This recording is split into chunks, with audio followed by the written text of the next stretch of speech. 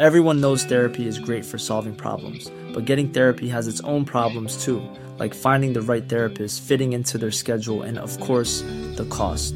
Well, BetterHelp can solve those problems. It's totally online and built around your schedule. It's surprisingly affordable too.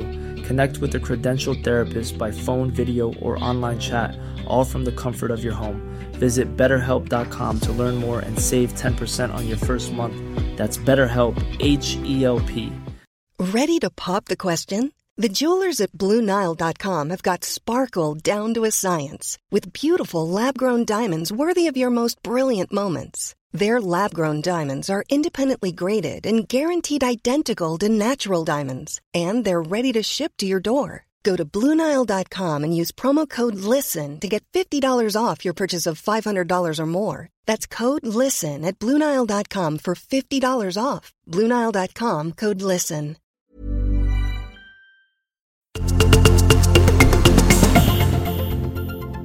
...326 minuter lång i den längsta matchen i US Open-historien i tennis. Det var när Stefan Edberg besegrade amerikanen Michael Chang i semifinalen 1992 efter en dunderdramatisk femsetare som pågick i nästan 5,5 timme. I finalen blev sen också Edberg mästare när han besegrade Pete Sampras. Och mer US Open-tennis, 49 år och 326 dagar gammal, var Martina Navratilova när hon vann mixdubbelturneringen och därmed blev den äldsta Grand Slam-vinnaren genom tiderna. 326 som 326 på 1500 meter gällande världsrekordet på distansen då marockanen Hicham El Guerrouj i slutet av 90-talet sprang löpningens blå band på 3 minuter och 26 sekunder. Samma tid är simningens världsrekord på 4x100 meter medley sattes av USA i Tokyo-OS. Det amerikanska lagkapslaget ledda av superstjärnan Caleb Dressel, som vi pratat om i Sporthuset vid flera tillfällen tidigare, gjorde tiden 3.26.78. 326 Premier League-matcher spelade Michael Owen under sin fotbollskarriär, merparten för Liverpool. Under den tiden tilldelades han också Guldbollen som årets spelare i Europa. 326 assist gjorde Magnus Johansson under sin karriär i elitserien och svenska hockeyligan.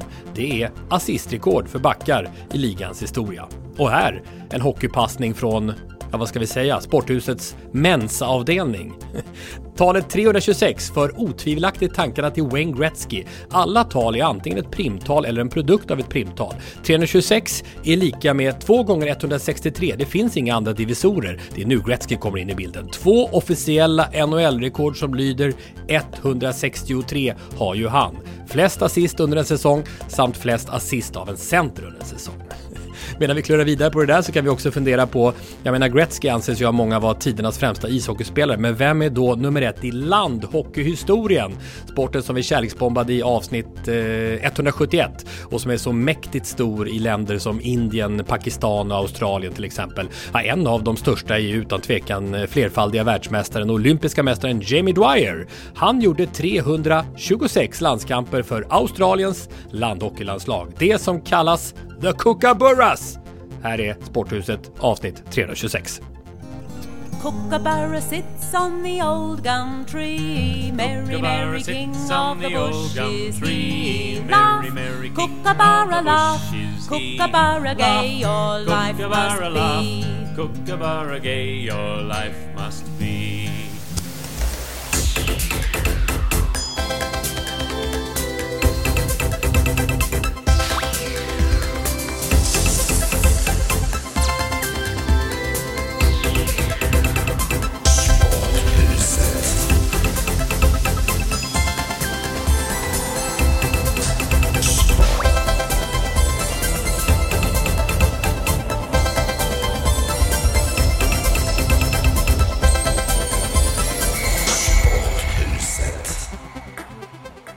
För historiskt OS-guld efter en unik laginsats med tillit, mod och kontroll i perfekt harmoni. Svenska Dagbladets Bragdguld 2021 går till hopplandslaget. För första gången i Bragdguldets 97-åriga historia så belönas ridsporten när det svenska hopplandslaget med Peder Fredriksson, Malin Barriard Jonsson och Henrik von Eckermann den här veckan tilldelade Svenska Dagbladets guldmedalj. Och vi hörde, Jens, den fina motiveringen från Bragdnämndens sekreterare Anders Lindblad.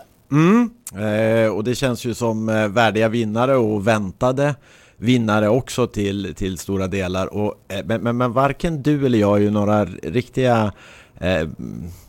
vi är inte några experter på... Nej, inga ridsportkonnässörer. Nej, faktiskt inte. Så vi har tagit och bjudit in en härlig gäst som kan desto mer om det här, nämligen Maria Wallberg, SVT. Välkommen hit. Tackar. Ska vi kasta oss rakt in i handlingen? Vad säger du om det här beskedet som kom den här veckan?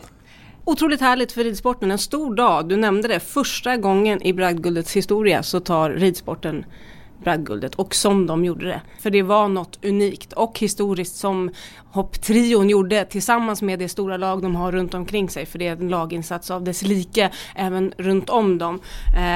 Det var ett helt nytt OS-format där lagtävlingen gick efter den individuella tävlingen, men Sverige var bäst ifrån första sekund till den absolut sista. Det handlade inte om en tävlingsdag, det handlade om flera dagar. De var suveräna, men det krävdes ändå en omhoppning, och då var de ännu bättre. Berätta om, konstellationerna också då. Alltså de här All-In, Peder Fredriksson, Indiana med Malin Barriard Jonsson och King Edward då med Henrik von Eckermann. Vad är det de har tillsammans? Men det är en trio ryttare som känner varandra extremt bra. De har tävlat i landslaget många år, sitter på väldigt mycket rutin.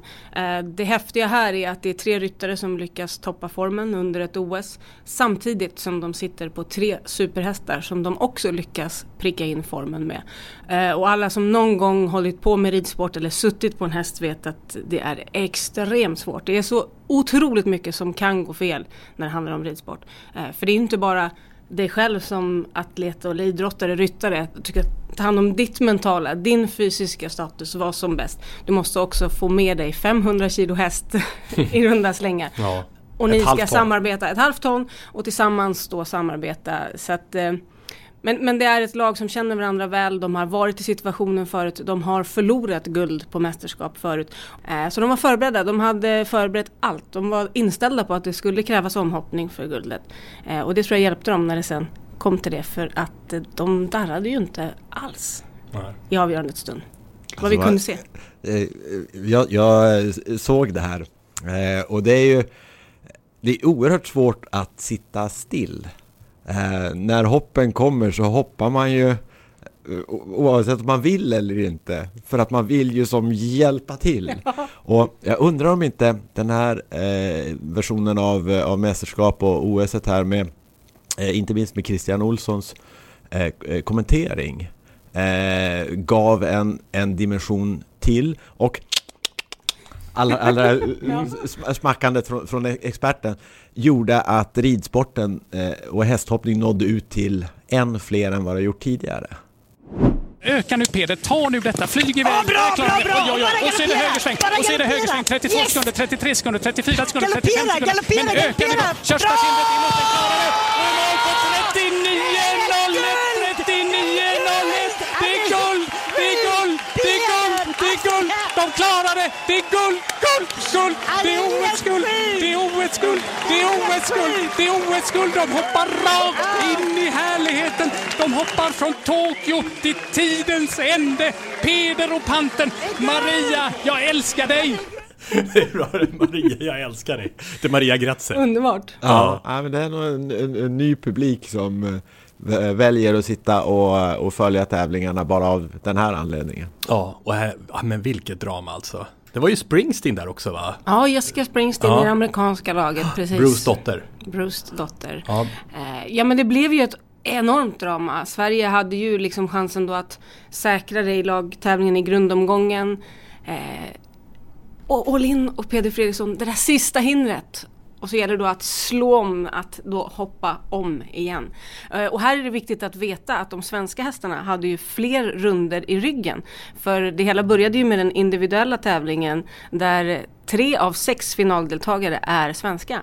Alla de svenska ryttarna red ju också med individuella medaljer inledningsvis utav OS. Vilket ju gör att deras hästar då hade gått mer, hade fler språng i kroppen Och då tänker man ju fler felfria runder, ju närmare kommer det där nedslaget. USA kastade in McLean Ward som är liksom master of the faster i lagtävlingen. Han hade inte varit med individuellt. Och han är ju liksom, han är ruggigt snabb. Och det var ju han som red precis innan Peder Fredriksson. Så att Peder visste ju när han skulle ut för Sverige.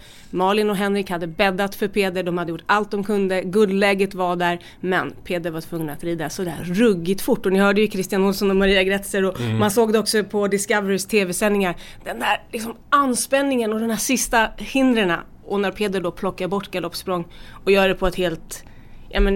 så man blir mållös. Det ska inte gå. Det ska inte gå. Och så gör de det. Ja, det är ju... Kolla, nu kommer gåshuden igen. Koppla bort galoppsprång. Berätta för de som inte förstår det. Ja, men mellan varje hinder så finns ju en distans. Ryttarna går banan innan. Det handlar då att anpassa till sin egen häst då tempo och galoppsprång. Hur stor galopperande är hästen. Så man räknar ju. Och sen handlar det vilken fart kommer i. Hur kommer anridningen? Hur landar du från hindret bakom? Så här pratar vi ju om beslutsfattning på millisekund. Och allt här ska de göra under pågående runda. Känna in sin häst. Analysera hur var det här hoppet och det är det här som också gör ridsporten så extremt komplex och som jag sa inledningsvis, det är så mycket som kan gå fel längs vägen och det svenska hopplaget och trion hoppade 258 hinder tillsammans under OS-veckan och hade då 2 rivningar. Det är helt unikt och jag tror faktiskt inte att vi kommer se det vi såg i Tokyo något mer. För att det går inte riktigt, alltså det är så himla bra. Otroligt starkt. Men man kan ju säga utan omhoppningen kanske inget bragdguld. Ja, så kan det ju vara. För det tänkte jag på lite med Duplantis till exempel, som kommer lite till mitt område. Hade han satt världsrekord i stavhoppsfinalen så hade det varit ett helt annat läge. Jag kände direkt, för du märkte jag jinxade nästan lite för dig där Maria, för jag hörde av mig innan utdelningen. Vi ska erkänna det. Maria, är du beredd? Jag tror de vinner. och du var lite mer defensiv i responsen. Ja, jag vågar ju inte jinxa. Jag vågar inte ta ut något i förskott. För det var ju stenhårt och det ska vi också säga det här året. Med tanke på pandemin och uppskjutna mästerskap så har det ju inte varit en lätt uppgift för bragdjuryn det här året. Men jag tycker ändå att mina friidrottarna, får kalla det så, att de faktiskt är lite bakom här. Av den anledningen att både Daniel Ståhl och Armand Duplantis var dunderfavoriter. Sen ska de göra det också, men de var ju superfavoriter och det blev inget drama för någon av dem. Det största dramat var ju Simon Pettersson där i silver i diskus, men det får man ju knappast något bragdguld för. Så då känns det som att de försvann och vad var kvar då? Ja, då var Nils van der Poel kvar framförallt som har dubbla världsrekord och dubbla VM-guld på skridskor. Men då kände jag så här, de kan nog vara... Dels tycker jag liksom att OS ska gå före VM ett OS-år, men sen också att om 2 månader så tar han ju förmodligen OS-guld. Alltså man kan ju inte räkna in det, men det mesta tyder på det, för han har ju precis satt ett nytt världsrekord, så han är ju, så han är ju jättefavorit. Och därför så kände jag att vad tror du om det resonemanget? Men jag tror bra om det resonemanget, även om man kan säga att när Nils van der Poel kommer in i det VM:et är det inte speciellt många som förväntar sig att han ska ta guld. Visst. Ultralöpning som vi ska prata om senare, det var ju precis, sånt han det var ju verkligen alternativt upplägg och inte många tävlingar i ryggen heller, och så sedan slår ju det ner som en blixt också, vilket ju passar in på det bragdartade, men i det här fallet med omhoppningen och den dramatiken och klockan som man tävlar mot i det fallet, så förstår jag det också. Vilka är de ledande nationerna i världen i hästhoppning? Men Storbritannien har under många år varit duktiga. Frankrike, Tyskland, om vi tittar på då Europa, väldigt bra. USA också starkt om nu pratar hoppning. Men Sverige har ju de senaste åren seglat upp och är ju, även om vi är ett litet land, om vi jämför då med till exempel Frankrike i sett till hästantal och liksom så står ju sig i Sverige enormt bra.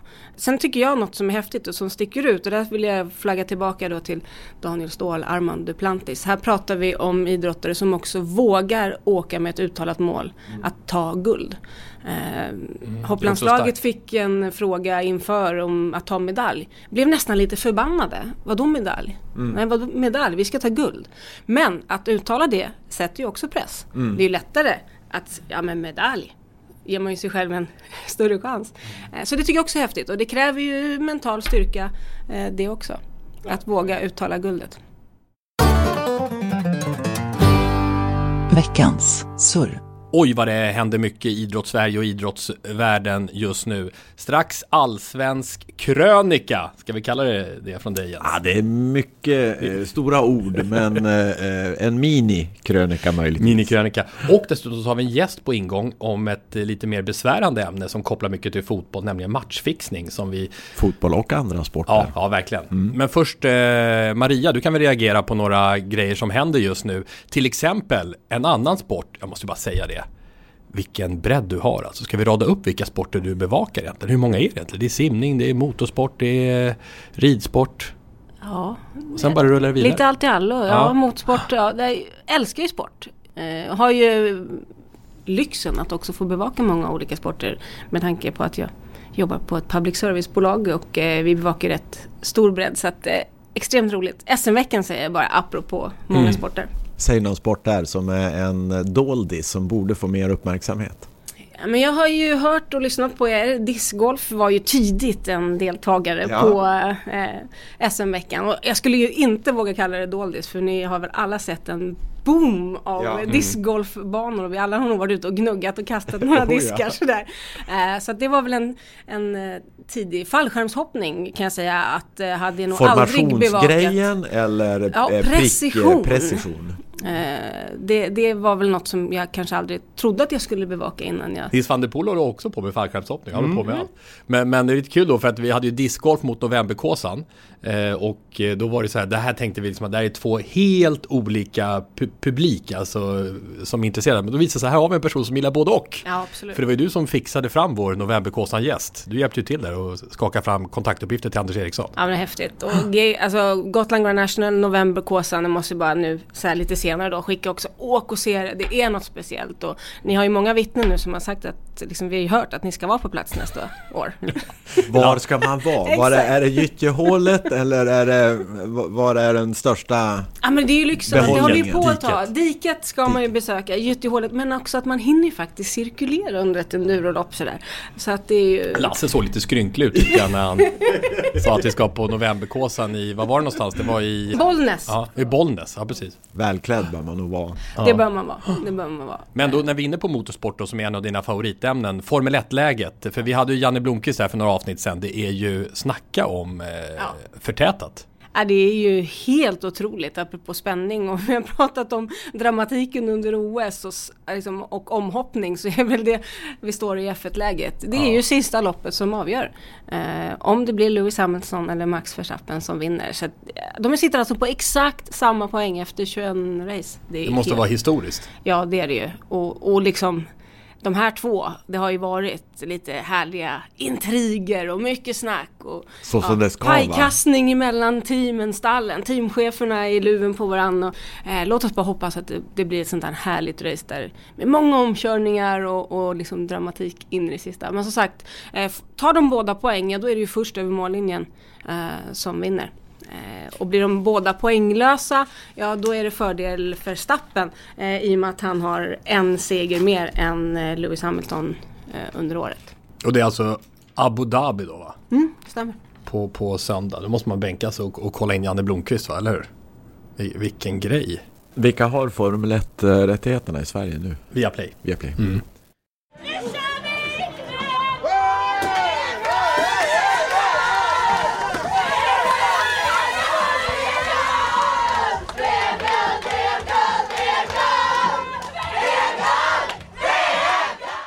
Och guld i innebandy-VM på damsidan vill vi förstås gratulera till. Dessutom så pågår faktiskt, alltså de hamnade ihop här, både här och dammästerskapet beroende på coronan här tidigare. Så att nu till helgen ska det avgöras om de svenska herrarna också kan ta revansch på Finland. Men på damsidan är det lite speciellt för de har alltså vunnit 8 guld i rad. Varav 4 har varit i finalen mot Finland. Där de i samtliga 4 matcher då har vunnit efter förlängning eller straffar. Så det har varit 4 sådana övertidsavgörande. Så stort grattis till Sverige på innebandysidan eller damer, så hoppas vi att det går bra också för herrarna.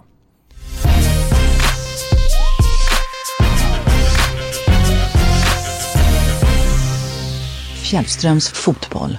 Det återstår visserligen ett kval till Allsvenskan, men vad sägs om att köra en liten summering i kortform? Gärna. Helsingborg-Halmstad kvalet förresten, som kommer nu till helgen. Just det. Jag har på whiteboarden som vi har här inne i rummet skrivit några ord som jag tänkte att en allsvensk summering skulle kunna bestå av. Man hade kunnat gjort betydligt fler, men ni kan få välja bland de här orden. Några är grön skrivna med grön penna och några med rött, så får ni försöka lista ut vad det kan vara för någonting. Så tänker jag, om ni väljer ord.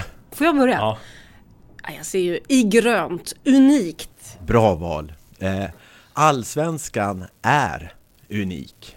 Och anledningen till att den är unik är att det kan vara fram till 2 omgångar innan slutet och 4-5 lag är inblandade i en guldstrid. Det är unikt. Och det ska vi vara väldigt glada för, att det här var en allsvenska som levde hela vägen in till sista sekunden, sista sparken. Och just att ha så många lag involverade i det hetaste av allt, nämligen guldracet, det är riktigt, riktigt viktigt och bra för svensk fotboll och för allsvenskan. Bra, och till slut vann ju Malmö FF efter målskillnadsaffär mot AIK. Det är faktiskt första gången sedan 1968 som det blev målskillnadsaffär, så det är mer än 50 år sedan, apropå att det var drama. Vad kör du nu då? Naturbarn, ja, men det är ju så underbart befriande med spelare som Jakob Bergström, som inte har några filter utan talar rätt ifrån hjärtat och gör det utan en uns av tanke på att det här borde mediapaketeras, utan bara tar det rätt ut från och han har ju varit hela allsvenskans kelgris när det handlar om underbara one-liners, och jag bara ber Jakob Bergström, fortsätt vara dig själv. Du träffar honom på allsvenska stora priser också. Ja. Det är vad som kommer upp i skallen som flyter ut, så att säga. Men nej, jag försöker inte tänka så mycket. Det brukar lösa det mesta. Ja. Okej, kanske inte kategorin MVP här då, men hur känns det att få våran egen utmärkelse? Det är väl fint? Ja, jättefint. Det var nära att gå upp på skytteligavinnaren här med, så det var ju... ja, jag var redo. Ja, jag kommer nästa år. Ja. Nej, det är ju såklart. Jag är tacksam för alla priser jag får hänga med och så här, så det är... jag är nöjd. Ja, du är det? Ja, jag är nöjd. Jag tar allt jag får. Man vill ju bara adoptera Karl. Men du är inne på något spännande där. Hur viktigt är det att faktiskt våga släppa lös? Våga vara personlig? Ja. Och man kan ju säga att man exponerar sig för irritation eller hat eller vad det nu kan vara för någonting. Men Jakob Bergström är liksom oemotståndlig i sitt sätt att göra. Jag tror liksom, nej, han är en pärla för allsvenskan. Och du var ju inne på det i intervjun i paus där du pratade om brunkarfotboll, och det var väl lite som det andra målet där. Ja, det blev otroligt mycket brunk i den. Bröstar de in den, det är klassmål. Vad väntar nu för er här nu närmast? Ja, det blir någon tråkig wok med ris. Vi får ju aldrig något gott, men annars blir det hem och sova. Man är rätt trött nu faktiskt. Så flyg hem. Men 3 poäng smakar ju kanske bättre än en wok. Ja, det gör absolut. I alla dagar i veckan. Ja. Så är det. Jättebra, Jakob. Tack för det och grattis till segern. Tack så mycket. Hej. Ta en till då. Nästa chans. Nästa chans, ... frågetecken.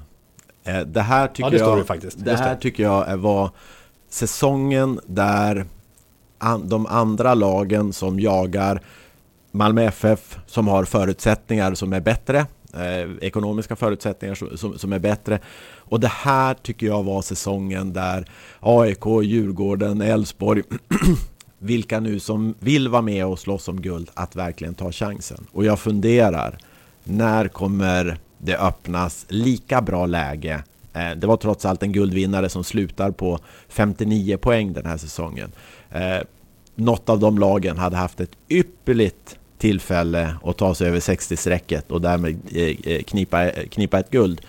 Och det är liksom, när dyker den chansen upp igen? Jag pratade inledningsvis om vikten av spänning och så, och det tror jag vi alla vill ha, en levande serie. När dyker chansen upp härnäst? Vilken väljer du av gåshud och ger hopp? Gåshud. Goosebumps. då åker vi tillbaka i tiden till slutet av september när publiken välkomnades in på de allsvenska arenorna, och det var dessutom så lyckat så i matchprogrammet så fanns det ett gäng härliga derbyn med magnifika tifon, magnifik inramning, och därefter följde mängder av matcher i samma spår, och vi förstod hur viktig publiken är och hur underbart det var att ha dem tillbaka. Det är inte annat än att det går att beskriva med ordet gåshud. Och ger hopp. Ger hopp. Ger hopp.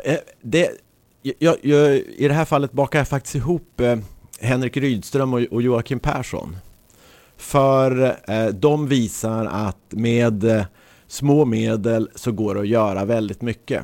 Det är inte så att det per automatik, för att man omsättningsmässigt ligger längre ner i tabellen, så kan man inte vara med och tävla mot de absolut bästa. Och egentligen också Henrik Rydströms sätt att göra det. Det vill säga att ta ett Kalmar som 2 år på rad kan ha varit i negativt kval, och få den gruppen att helt plötsligt, från att ha varit ett långsparkande, ängsligt lag, så är det helt plötsligt ett otroligt charmigt, underhållande och en fotboll som egentligen inte ska gå att spela, såvida man inte har en tränare som klarar av att ingjuta mod, ha en idé om hur det ska genomföras, och så sedan så få alla att känna att de är en viktig del av det hela. Det ger hopp för andra klubbar. Det ger hopp för ledarskap, vilket jag tycker är positivt. Så Henrik Rydström och Joakim Persson med flera, men framförallt de ger hopp. Bra. Underbart. Vilken mindmap. Allsvensk mindmap. Och den hoppnyckeln du nämnde här är ju en sak i det. Snacka om att smitta av sig, att det är inte klart. Vi vet alla förhandstipsen, men det ska spelas om det. Så att, jag tycker det var en passande avslutning tillsammans med dig, Maria, också med ordet ger hopp, apropå Bragdguldet. Och hopplandslaget som tog det. Det var verkligen på tiden, bara avslutningsvis när det gäller det. Konstigt att det tog 97 år. Modern femkamp i och för sig har blivit prisat ett par gånger.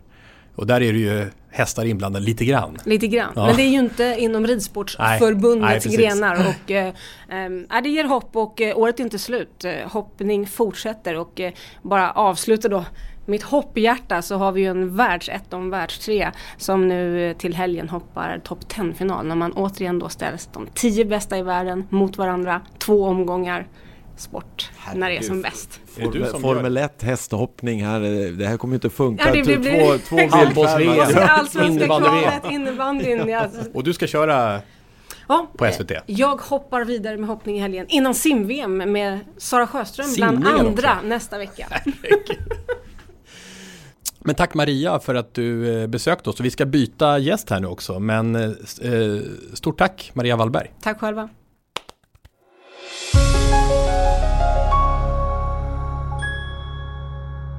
Sporthusetpodcast.se är vår hemsida om ni vill ha kontakt med oss och ställa frågor om precis vad som helst eller tipsa oss. Hantverksdata.se istället att söka upp om ni vill veta mer om vår sponsor. Hantverksdata, företaget som löser en hel del saker som vi tyvärr ännu inte knäckt i vår bransch. Var är Lasse just nu till exempel? Är han på Champions League-fotboll på San Siro i Milano, eller är han i Turin eller på SHL-hockey i Ängelholm? Han är uppenbarligen inte här i alla fall i poddstudion i det här avsnittet, men sägs dyka upp i nästa. Det vet vi inte, eftersom vi inte har samma administration som en hantverksdata-app kan bidra med.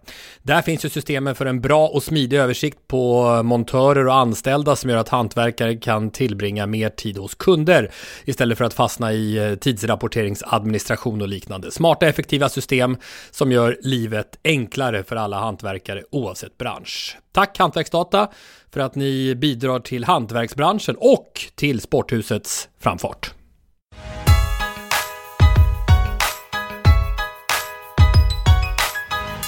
Högt i tak i Sporthuset. Uppdrag granskning ikväll om uppgjorda matcher i svensk fotboll. Jag frågar, vad gör du? Jag rapporterar matchen.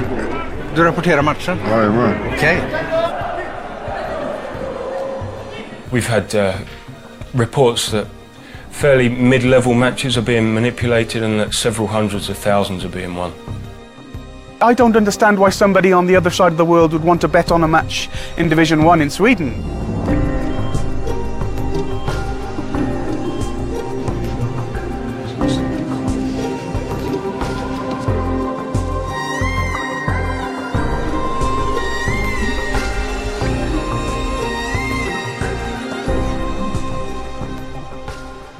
Ja, nu ska det handla om ett stort problemområde inom idrotten som vi ju aldrig riktigt borrat i tidigare i Sporthuset, även om vi har olycksdokumenterat hur det har varit i Italien, Calciopoli med Jennifer Wegerup. Men överlag någonting som borde granskas mer, skulle jag säga, av oss sportjournalister i Sverige, nämligen matchfixning. Och vi gör det genom den undersökande reportern Magnus Svenungsson. Välkommen till oss. Tack. Ja, men det är vi som ska tacka för att vi får ha det här vid Sporthusets diskussionsbord, Magnus. Och vi tänkte ha lite extra högt i tak idag då när det handlar om den här då så viktiga trovärdighetsfrågan för idrotten, matchfixning, och högaktuellt också inom fotbollen med flera pågående polisutredningar kring matcher på olika nivåer, alltså pågående hovrättsprocess mot förre MFF och Elfsborgsspelaren Pavel Cibicki när det gäller händelser runt en allsvensk match. Vi har också förre AIK-spelaren Dixon Eto'o som dömts till ett villkorligt fängelsestraff efter givande av muta. Och du, Magnus, kan väl, vad sägs om att beskriva hur det gick till när ni gjorde ert jobb där då på Sveriges Televisions Uppdrag granskning för att undersöka matchfixning i Sverige? Reportagen som, man får säga att det blev en ögonöppnare för många i svensk idrott och svensk fotboll. När vi började med det här, det var 2014. Landskrona stängde av 2 spelare som de misstänkte höll på med matchfixning. Gunnilse hade en härva där klubbledningen agerade, där man liksom hade hört på stan att matchen var uppgjord. Och som ordförande sa till mig där att de spelar ju på tvären istället för längden. Det var ju något som var fel. Det var så uppenbart, så att det var de 2 fallen som fick oss till liksom att tända till och tänka att det här skulle vara spännande att göra. Så då gav vi oss in i det. Och vad var det ni gjorde då? Nej, men alltså, dels tog vi kontakt med de klubbarna och pratade med dem och försökte förstå det här. Och det var ju oerhört känsligt. Och så därför jag funderat liksom när ni hörde av er till mig, för jag tänkte liksom, vill ni granska mig? Har ni verkligen gjort det på korrekt sätt? Vill ni ifrågasätta det här? Hur kan ni med? Ni sabbar ju verkligen någonting som är bra. Med liksom att berätta det negativa. Är det så du bemöts? Absolut.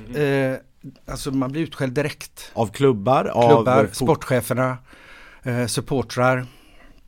Det är jättekänsligt.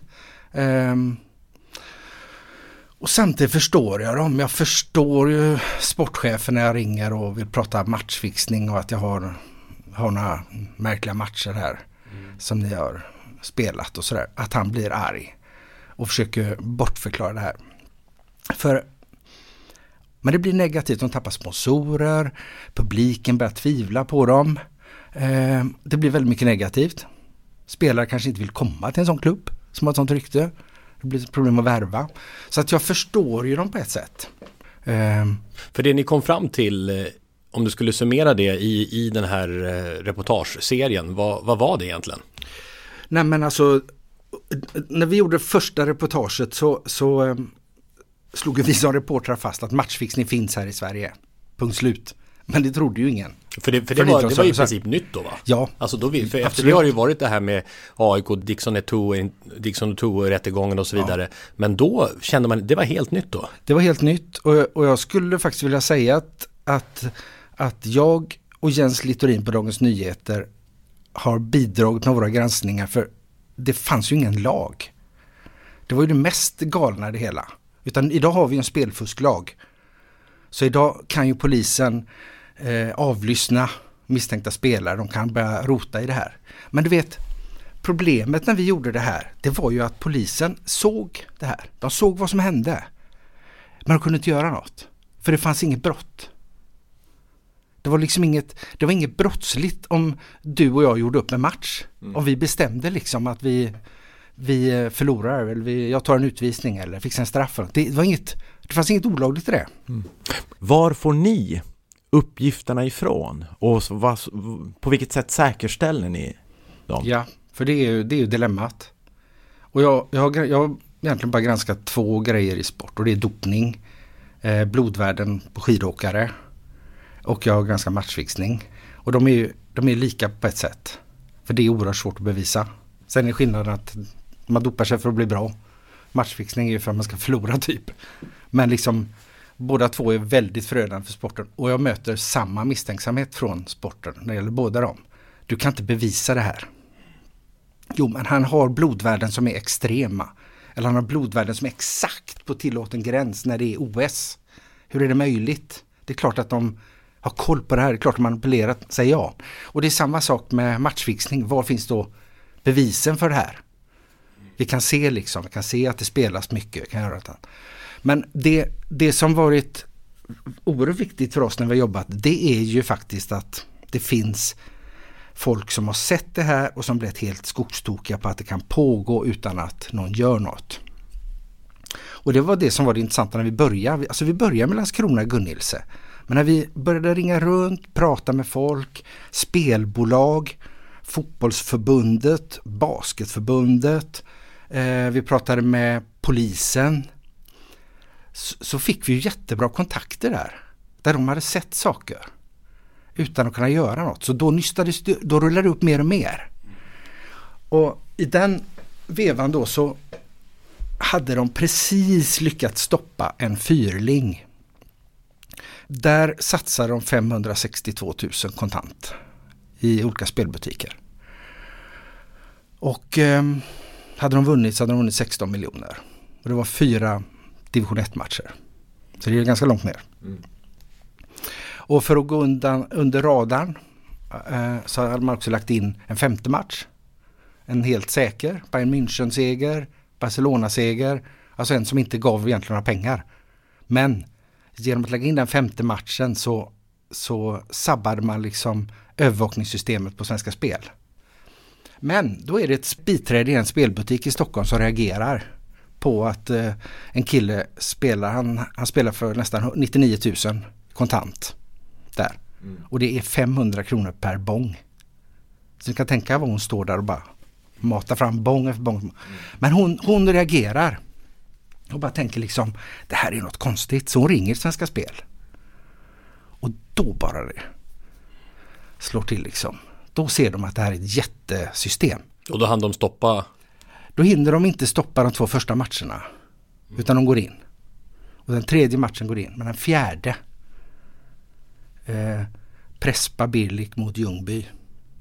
Där hinner fotbollsförbundet kontakta klubbarna och säga att vi misstänker det här. Där är spelet på att Prespa ska förlora.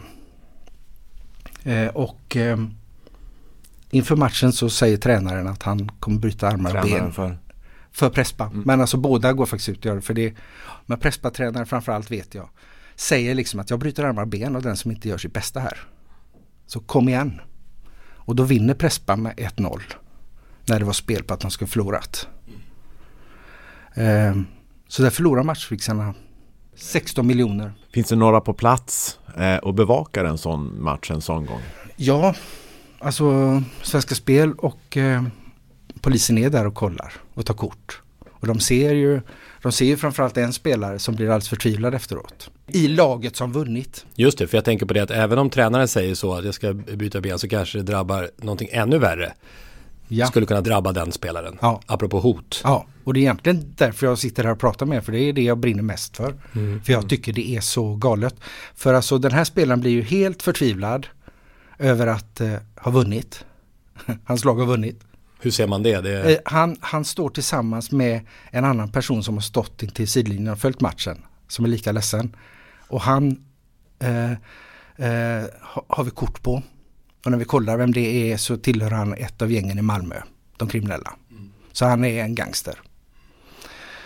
Sen har polisen koll på den här matchfixaren. Huvudmannen. Han som spelar för nästan 100 000.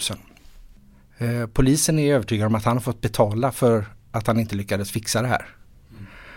De tror att matchfixarna tog hans bil bland annat. Och själv har han förnekat det hela tiden. Hur hamnar spelarna i den här situationen? Vad är din bedömning av det?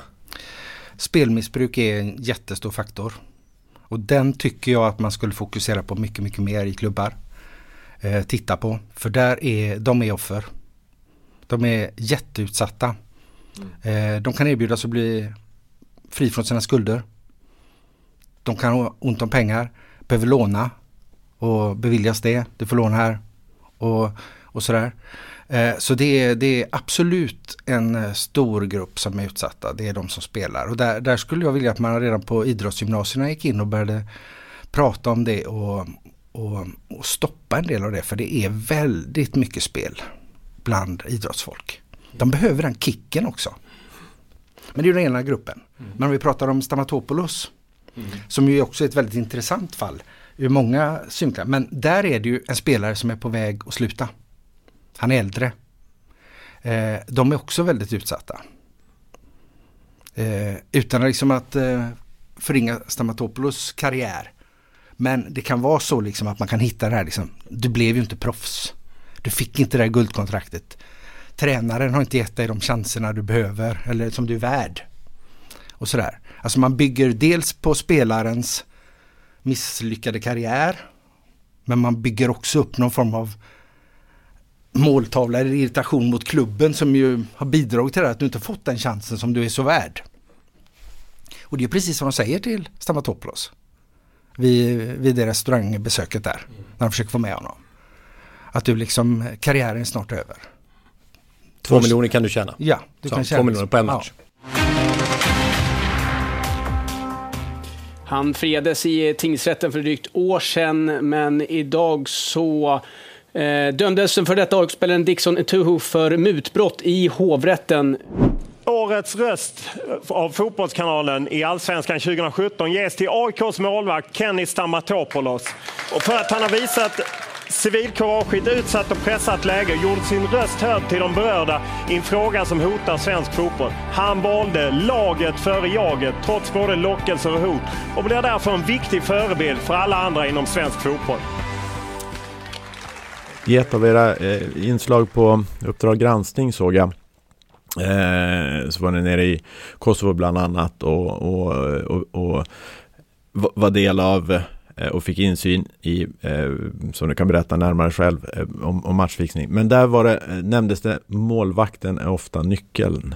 Det var Liri Don Lecce som sa det, va? Som Landskrona-spelaren som också filmades där med dold kamera. Vilket ju har du stött på det vid fler tillfällen? Ja, men absolut. Det är inte Stamatopoulos i AIK är inte unik där. Målvakten är den mest utsatta. Och jag skulle vilja se ett program riktat just mot målvakter från fotbollsförbundets sida. Det är en bra poäng. Att liksom, hur tar vi hand om dem? För när vi gör det här reportaget då 2014 så får vi kontakt med en annan målvakt som spelat i BV90 som sitter och berättar för oss om hur han blir uppvaktad av samma person som uppvaktar Stamatopoulos.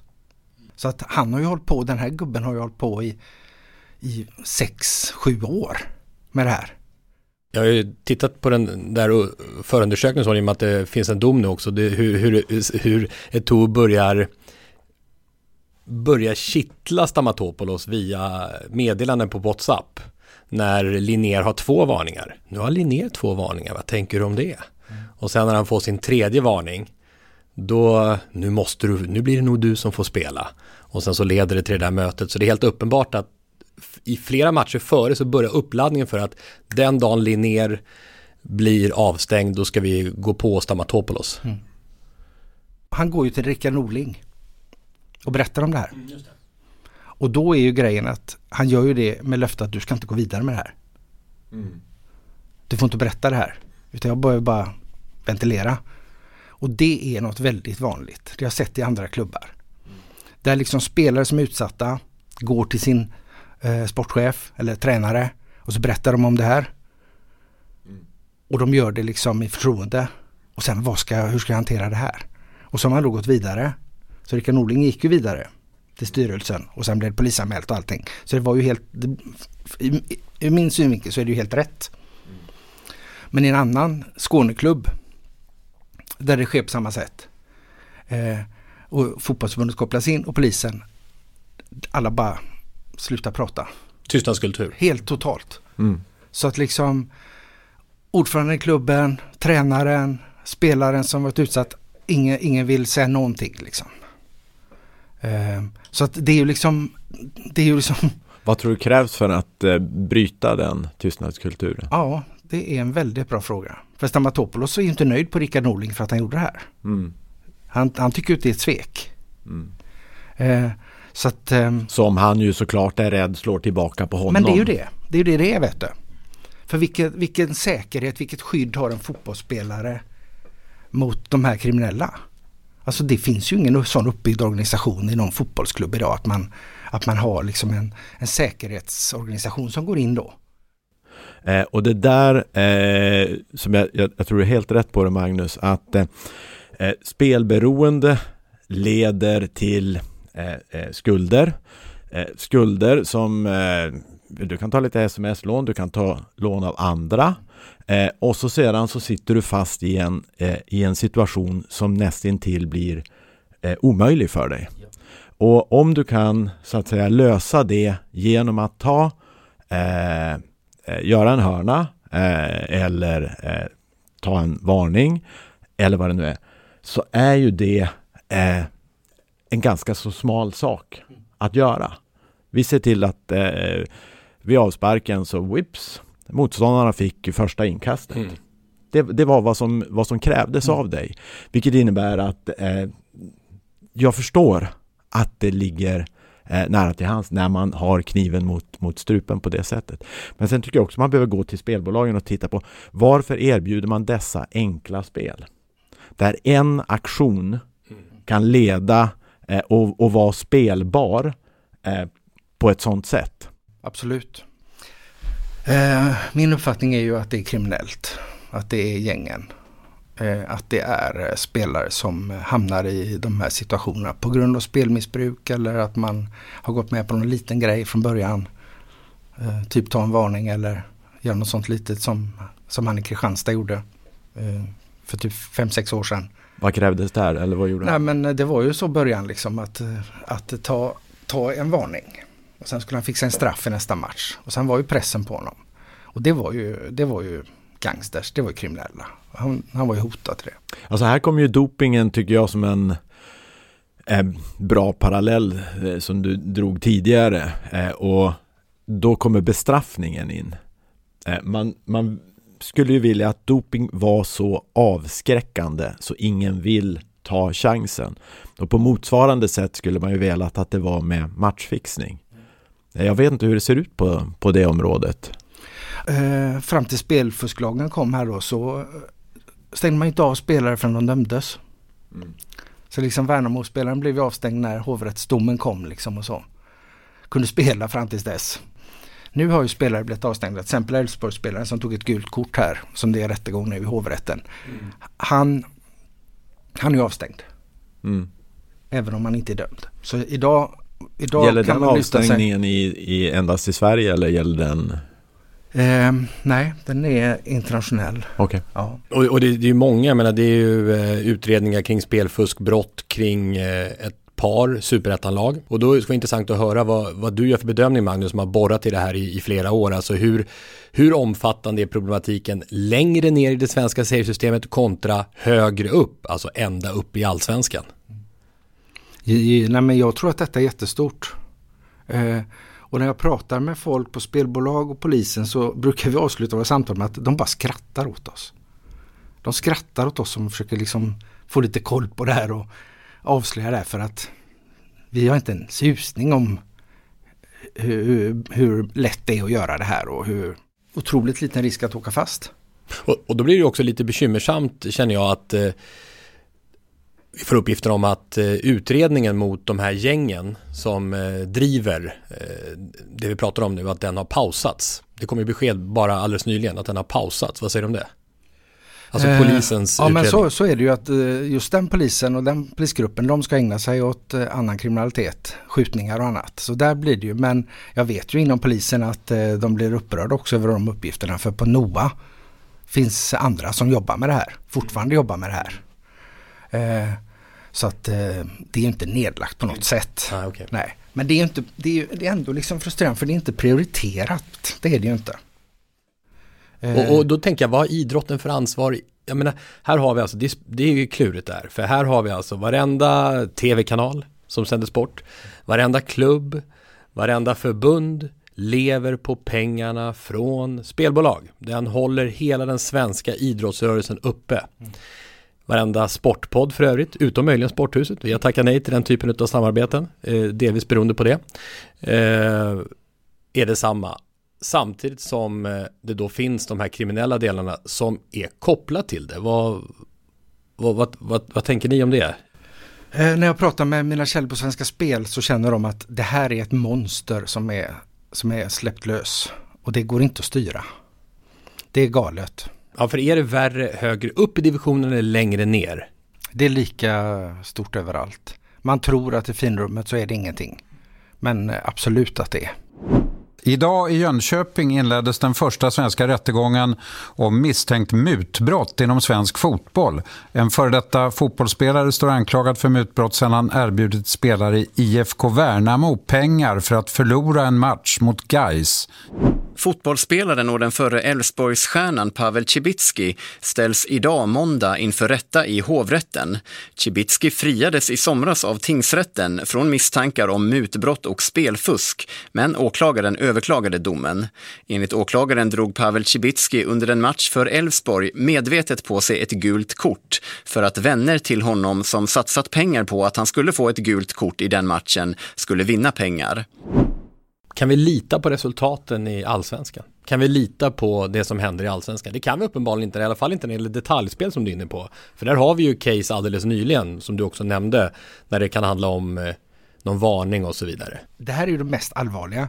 För om du som supporter går på en match och tittar på ditt lag. Men om du får in den här dimensionen då, att börja tänka på att gör han sig till medvetet? Får han pengar för det här? Bryter han inte det anfallet med flit? Då börjar det ju urgröpa hela känslan för klubben, supporterskapet, alltihop det. Sen här sitter ju vi nu och pratar om bara fotboll. Du kan spela på pingst, du kan spela på tennis. Alltså förstå varje boll, varje game. Alltså förstå utbudet. Och det innebär ju att problematiken också finns i alla sporter. Allt som går att spela på. Och där har du nog, när du nämner monstret, där tror jag monstret är att alla sporter är drabbade av det. Men när vi började med det här så sa ju flera som var insatta, titta på tennisen. Den är värst. Du vet, där är du ju ensam spelare. Du kan ju påverka. Du kan ju påverka och förlora första set och ändå vinna matchen. Du kan ju liksom styra. Nej, men så då börjar man misstänka det liksom, och det är också tragiskt. Vad kan göras? Vad kan göras? Du har gett ett förslag när det är från spelbolagens horisont då. Menar du att de på eget initiativ skulle börja ta bort sådana ekonomiskt vinstdrivande grejer som småspel och sådär? Svenska Spel har gjort det. Så att det sker insatser i rätt riktning. Men det är klart det här behöver ju liksom i så fall gå och slå igenom på alla spelbolag. Inte bara på ett. Och det måste nästan vara EU-nivå eller något liknande. Eller? Ja. Men du vet, när EU ville prata om det här 2011, 2012 och ville ta upp matchfixning då sa Sverige att vi har inte det här problemet.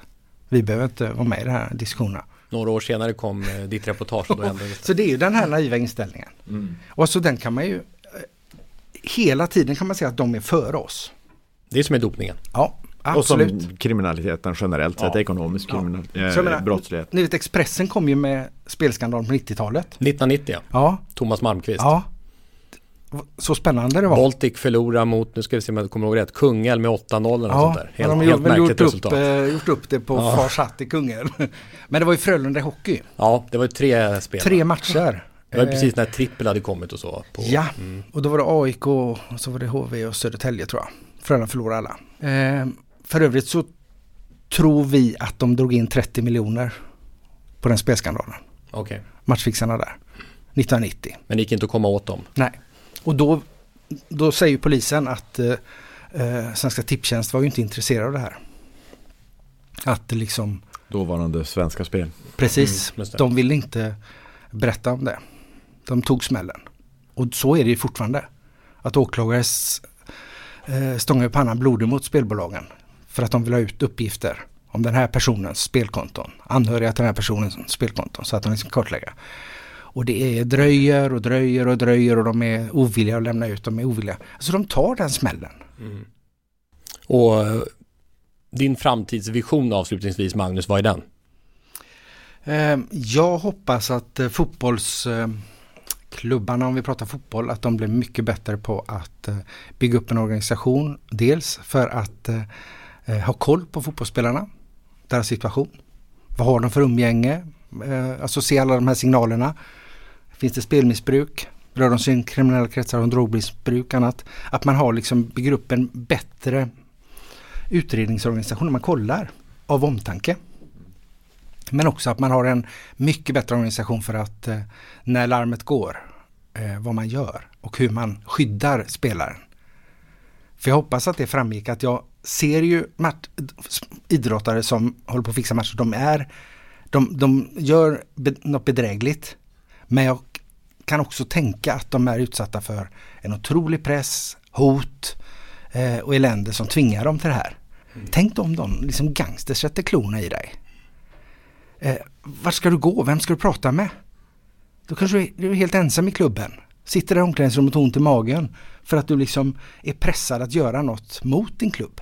Där måste vi hitta något sätt att se det och ta hand om dem.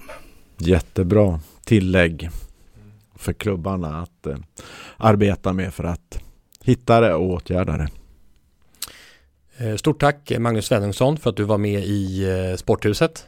Tack så jättemycket. Och lycka till med fortsatta granskningar. Ja.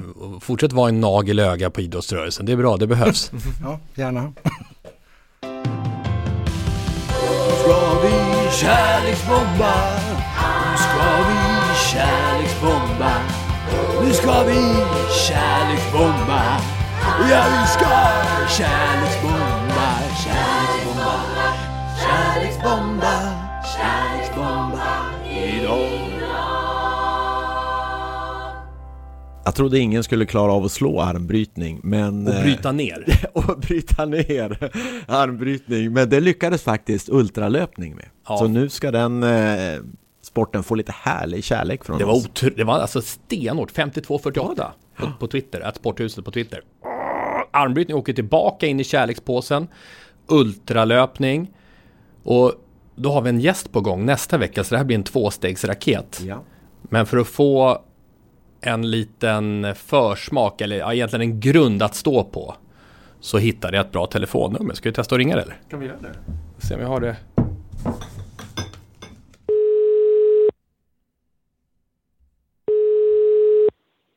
Ja, det är Rune.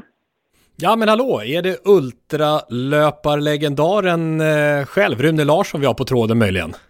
Ja, Rune Larsson är det i alla fall, ultralöpare är jag.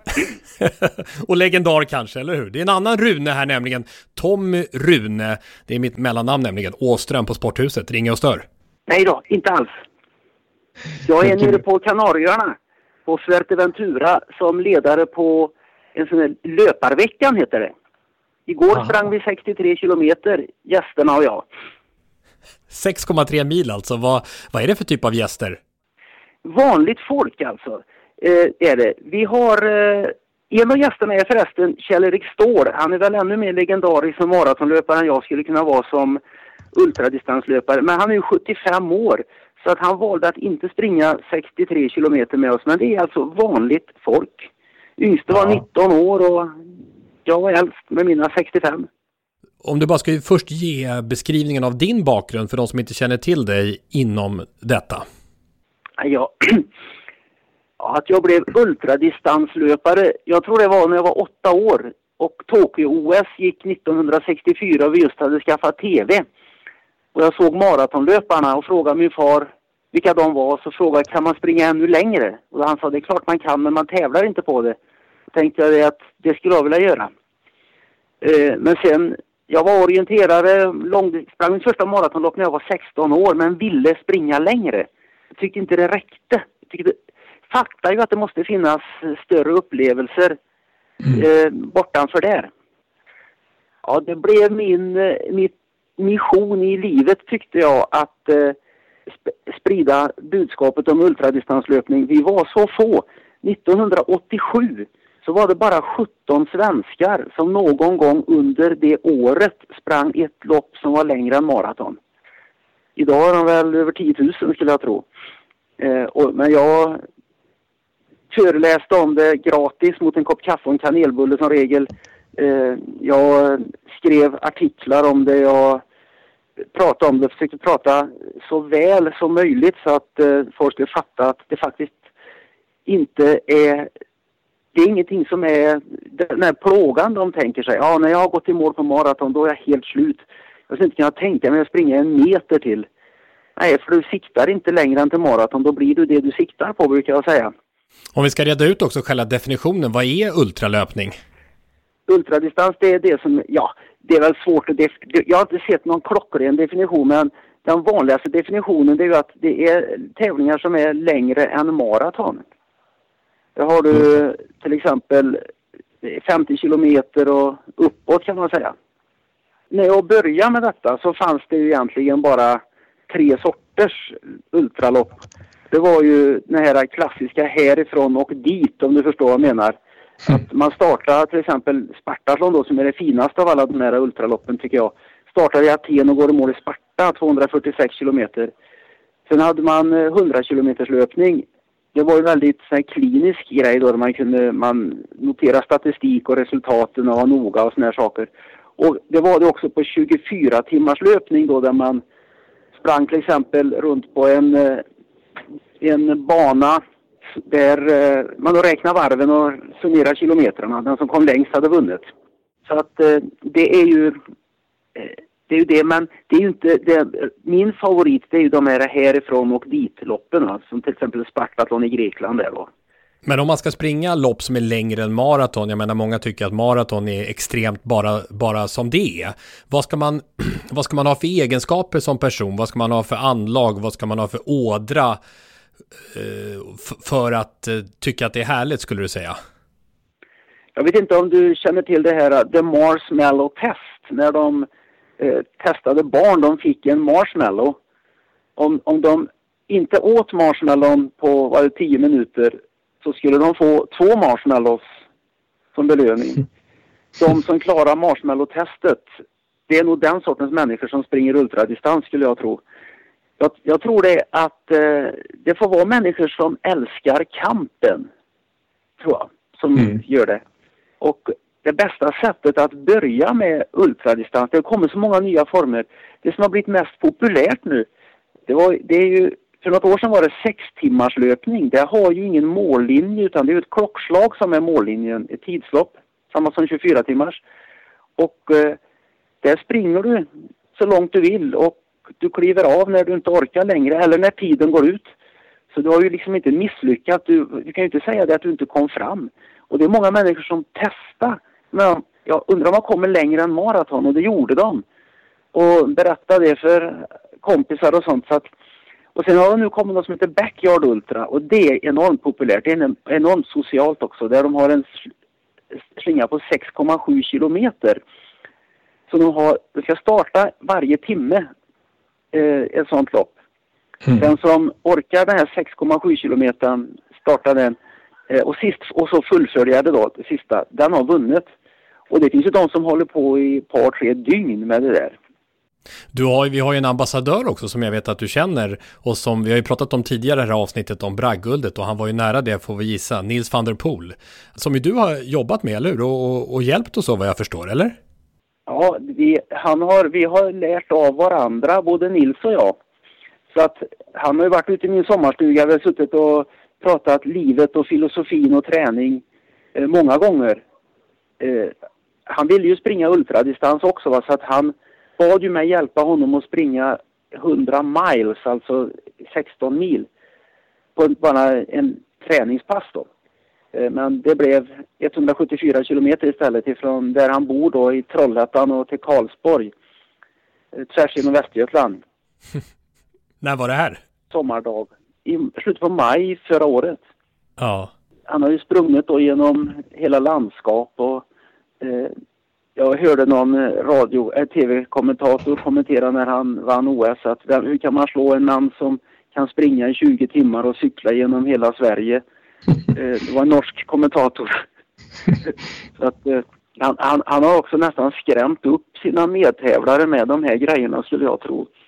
Han hade ju kunnat ansluta sig till ett holländskt proffsteam. Men han väljer att inte göra det. För att då kan han inte göra såna här grejer. Utan då blir han mycket mer bunden av att de bestämmer vad han ska träna och hur han ska leva. Men han håller ju på med sin fallskärmshoppning och sin springer långt och cyklar långt. Och, han kan ringa mig ibland och fråga om jag ska hänga med ut och springa i mörkret på stigarna med pannlampa. Väldigt trevlig, väldigt snäll pojke det. Där som en kille som vågar tänka själv. Ultradistanslöpning handlar väldigt mycket om att bryta mentala barriärer som vi har. Och jag tror det att Nils han har tänjt på sina barriärer genom att cykla långt och springa långt. Och att det har blivit någon slags spill-över-effekt då på skridskoåkningen också. Det tror jag nästan säkert. Så att han är en gåva till oss ultradistanslöpare fast han inte kanske vet om det själv. Underbart slutord, Rune. Hälsa Fuerteventura och här har vi 12 minus. Vad har du? Ja, jag sitter här i kortbyxor och bar överkropp på en balkong och tittar ner ut över Atlanten, så jag har det rätt så bra här. Ja, det är bra. Välkommen att lyssna på både på det här avsnittet som du själv är med i 326 Sporthuset, men också nästa avsnitt 327 då vi ska faktiskt ha en gäst som i nästa vecka som andas olika typer av också såna här sanslösa ultrautmaningar, både vad gäller löpning och triathlon och så vidare. Det ska bli intressant. Tack.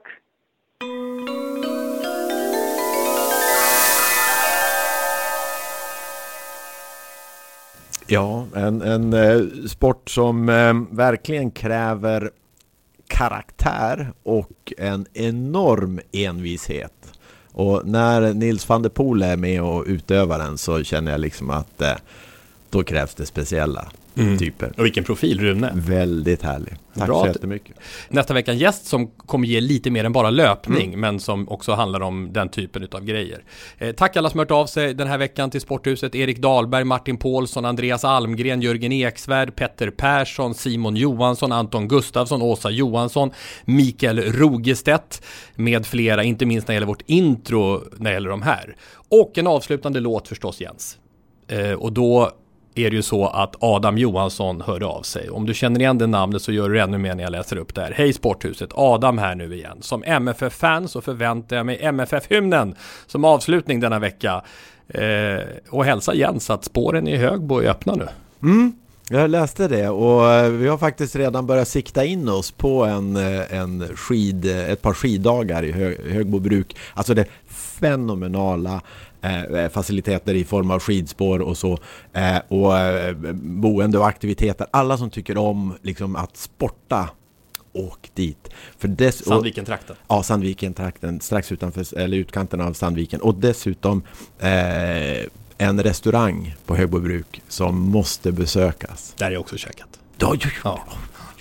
Så liksom kombinationen där att få vara ute i friska luften och sporta på och så sedan så gå in i värmen och äta gott. Ja, det var han som, vi. Men nu tog vi helt fokus från... låten, men jag vill säga, det var han som åkte förbi dig i högsta fart och skrek bra podd! Ja.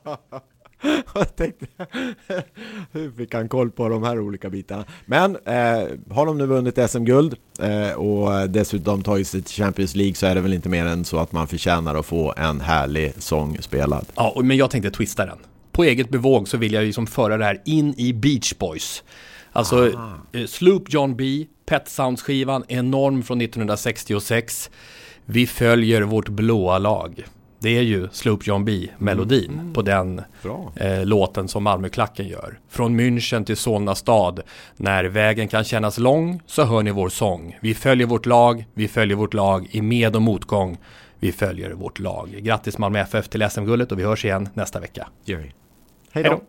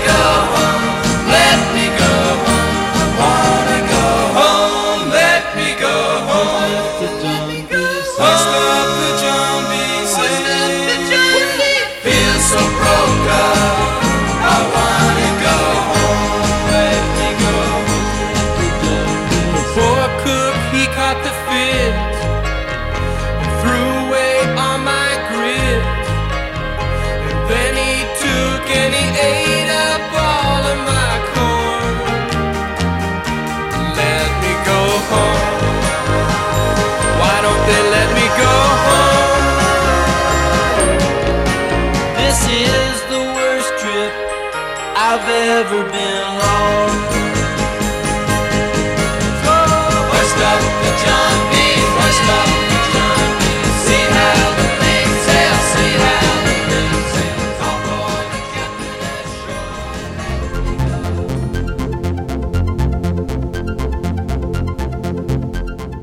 Sporthuset produceras av Tommy Åström och Martin Söderberg.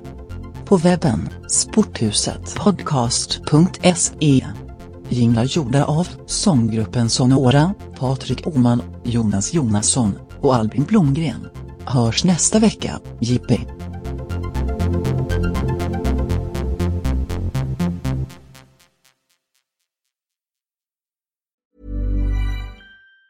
Planning for your next trip? Elevate your travel style with Quince. Quince has all the jet-setting essentials you'll want for your next getaway, like European linen, premium luggage options, buttery soft Italian leather bags, and so much more. And it's all priced at 50 to 80% less than similar brands. Plus, Quince only works with factories that use safe and ethical manufacturing practices. Pack your bags with high-quality essentials you'll be wearing for vacations to come with Quince. Go to quince.com/trip for free shipping and 365-day returns.